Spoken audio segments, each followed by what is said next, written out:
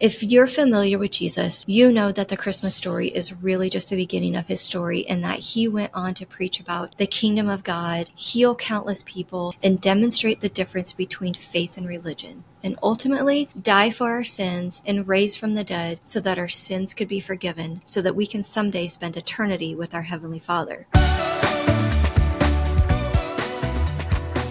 Hey there, you're listening to the Priority Pursuit Podcast, a podcast dedicated to helping small business owners and leaders define, maintain, and pursue both their personal and business priorities so they can build lives and businesses they love. I'm your host, Kelly Rice, and today we are taking a break from talking about marketing strategies and tactics. And instead, I want to invite you to take a few minutes to just breathe, refrain from thinking about your business, your personal to-do lists, and remember why we celebrate this special time of year. Now, the holidays are a busy time for almost everyone. However, I would agree that you're probably busier than most. After all, as a small business owner or leader, your Q4 has likely been consumed with holiday sales, trying to work ahead so that you can actually take time off, handling end of year tax responsibilities, making sure your employees and clients feel valued and appreciated, running from activity to activity, like your kids' Christmas programs or your best friend's Christmas party, as well as trying to be mentally present when you're with your family and friends so that you can actually celebrate this holidays with the ones that you love most. So if that resonates with you, that's pretty much my life too. So basically, between your business responsibilities and your personal responsibilities, I know that you have a lot on your plate. This is because I personally live in the same chaos. And I know that if I just move from scheduled tasks to scheduled tasks and I don't stop and really think about why we're celebrating the Christmas season, it flies by. But for me and my business, Christmas is a time where we choose to celebrate the hope and love that the birth of Jesus brings.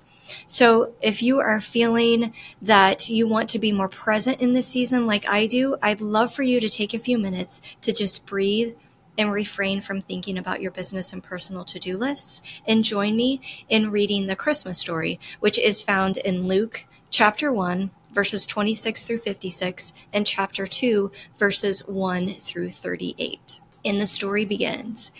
And in the 6th month, the angel Gabriel was sent from God unto a city of Galilee named Nazareth, to a virgin espoused to a man whose name was Joseph, of the house of David, and the virgin's name was Mary.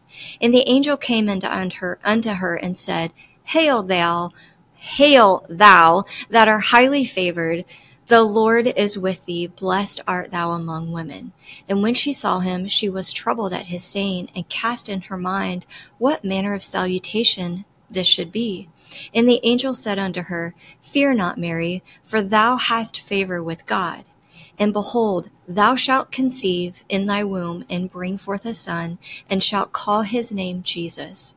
He shall be great, and shall be called the Son of the Highest, and the Lord God shall give unto him the throne of his father David. And he shall reign over the house of Jacob forever. In his kingdom there shall be no end. Then said Mary unto the angel, How shall this be, seeing I know not a man? And the angel answered and said unto her, The Holy Ghost shall come upon thee, and the power of the Highest shall overshadow thee. Therefore also the holy thing which shall be born of thee shall be called the Son of God. And behold, thy cousin Elizabeth, she hath also conceived a son in her old age, and this is the 6th month with her, who was called barren. For with God nothing shall be impossible. And Mary said, Behold, the handmaiden of the Lord, be it unto me according to thy word. And the angel departed from her.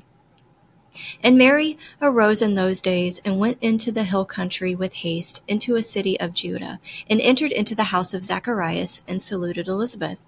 And it came to pass that when Elizabeth heard the salutation of Mary, the babe leaped in her womb, and Elizabeth was filled with the Holy Ghost. And she spake out with a loud voice, and said, Blessed art thou among women, and blessed is the fruit of thy womb. And whence is this to me that the mother of my Lord shall come to me?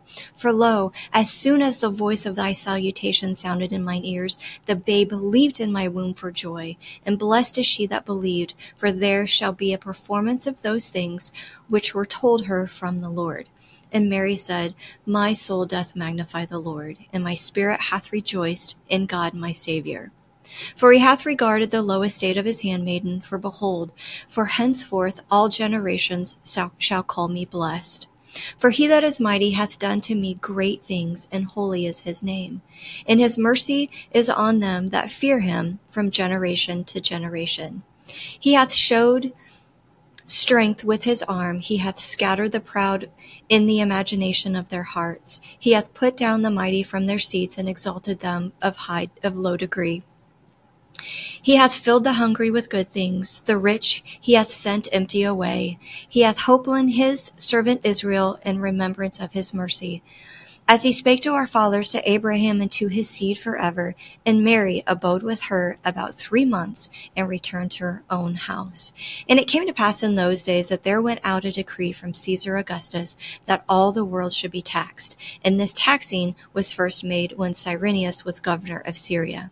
And all went to be taxed, every one into his own city. And Joseph also went up from Galilee, out of the city of Nazareth, into Judea, unto the city of David, which is called Bethlehem, because he was out of the house and lineage of David, to be taxed with Mary his espoused wife, being great with child. And so it was, that while they were there, the days were accomplished that she should be delivered. And she brought forth her firstborn son, and wrapped him in swaddling clothes, and laid him in a manger, because there was no room for them in the inn. And there were in the same country shepherds abiding in the field, keeping watch over their flock by night. And lo, the angel of the Lord came upon them, and the glory of the Lord shone round them, and they were sore afraid. And the angel said unto them, Fear not, for behold, I bring you good tidings of joy, which shall be to all people. For unto you is born this day in the city of David a Savior, which is Christ the Lord. And this shall be a sign unto you, ye shall find a babe wrapped in swaddling clothes, lying in the manger. And suddenly there was with the angel a multitude of heavenly hosts, praising God, and saying, Glory to God in the highest, and on earth peace, goodwill toward men. And it came to pass, as the angels were gone away from the men into heaven, the shepherds said one to another, Let us now go even unto Bethlehem, and see this thing which is come to pass, which the Lord hath made known unto us. And they came with haste, and found Mary and Joseph and a babe lying in a manger. And when they had seen it, they made known abroad the saying which was told them concerning this child. And all that they heard it wondered at those things which were told them by the shepherds. But Mary kept all of these things, and pondered them in her heart. And the shepherds returned, glorifying and praising God for all the things that they had heard and seen, and it was told unto them. And when 8 days were accomplished for the circumcising of the child, his name was called Jesus, which was so named of the angel before he was conceived in the womb. And when the days of her purification, according to the law of Moses, were accomplished, they brought him to Jerusalem to present him to the Lord. As it is written in the law of the Lord, every male that openeth the womb shall be called holy to the Lord. And to offer a sacrifice according to that which is said in the law of the Lord, a pair of turtle doves or 2 young pigeons. And behold, there was a man in Jerusalem whose name was Simeon, and the same man was just and devout, waiting for the consolation of Israel, and the Holy Ghost was upon him. And it was revealed unto him by the Holy Ghost that he should not see death before he had seen the Lord's Christ. And he came by spirit into the temple, and when the parents brought in the child Jesus to do for him after the custom of the law, then he took him up in his arms, and blessed God, and said, Lord, now lettest thou thy servant depart in peace according to thy word. For mine eyes have seen thy salvation, for thou hast prepared before the face of all people a light to lighten the Gentiles, and the glory of thy people Israel. And Joseph and his mother marveled at the things which were spoken of him.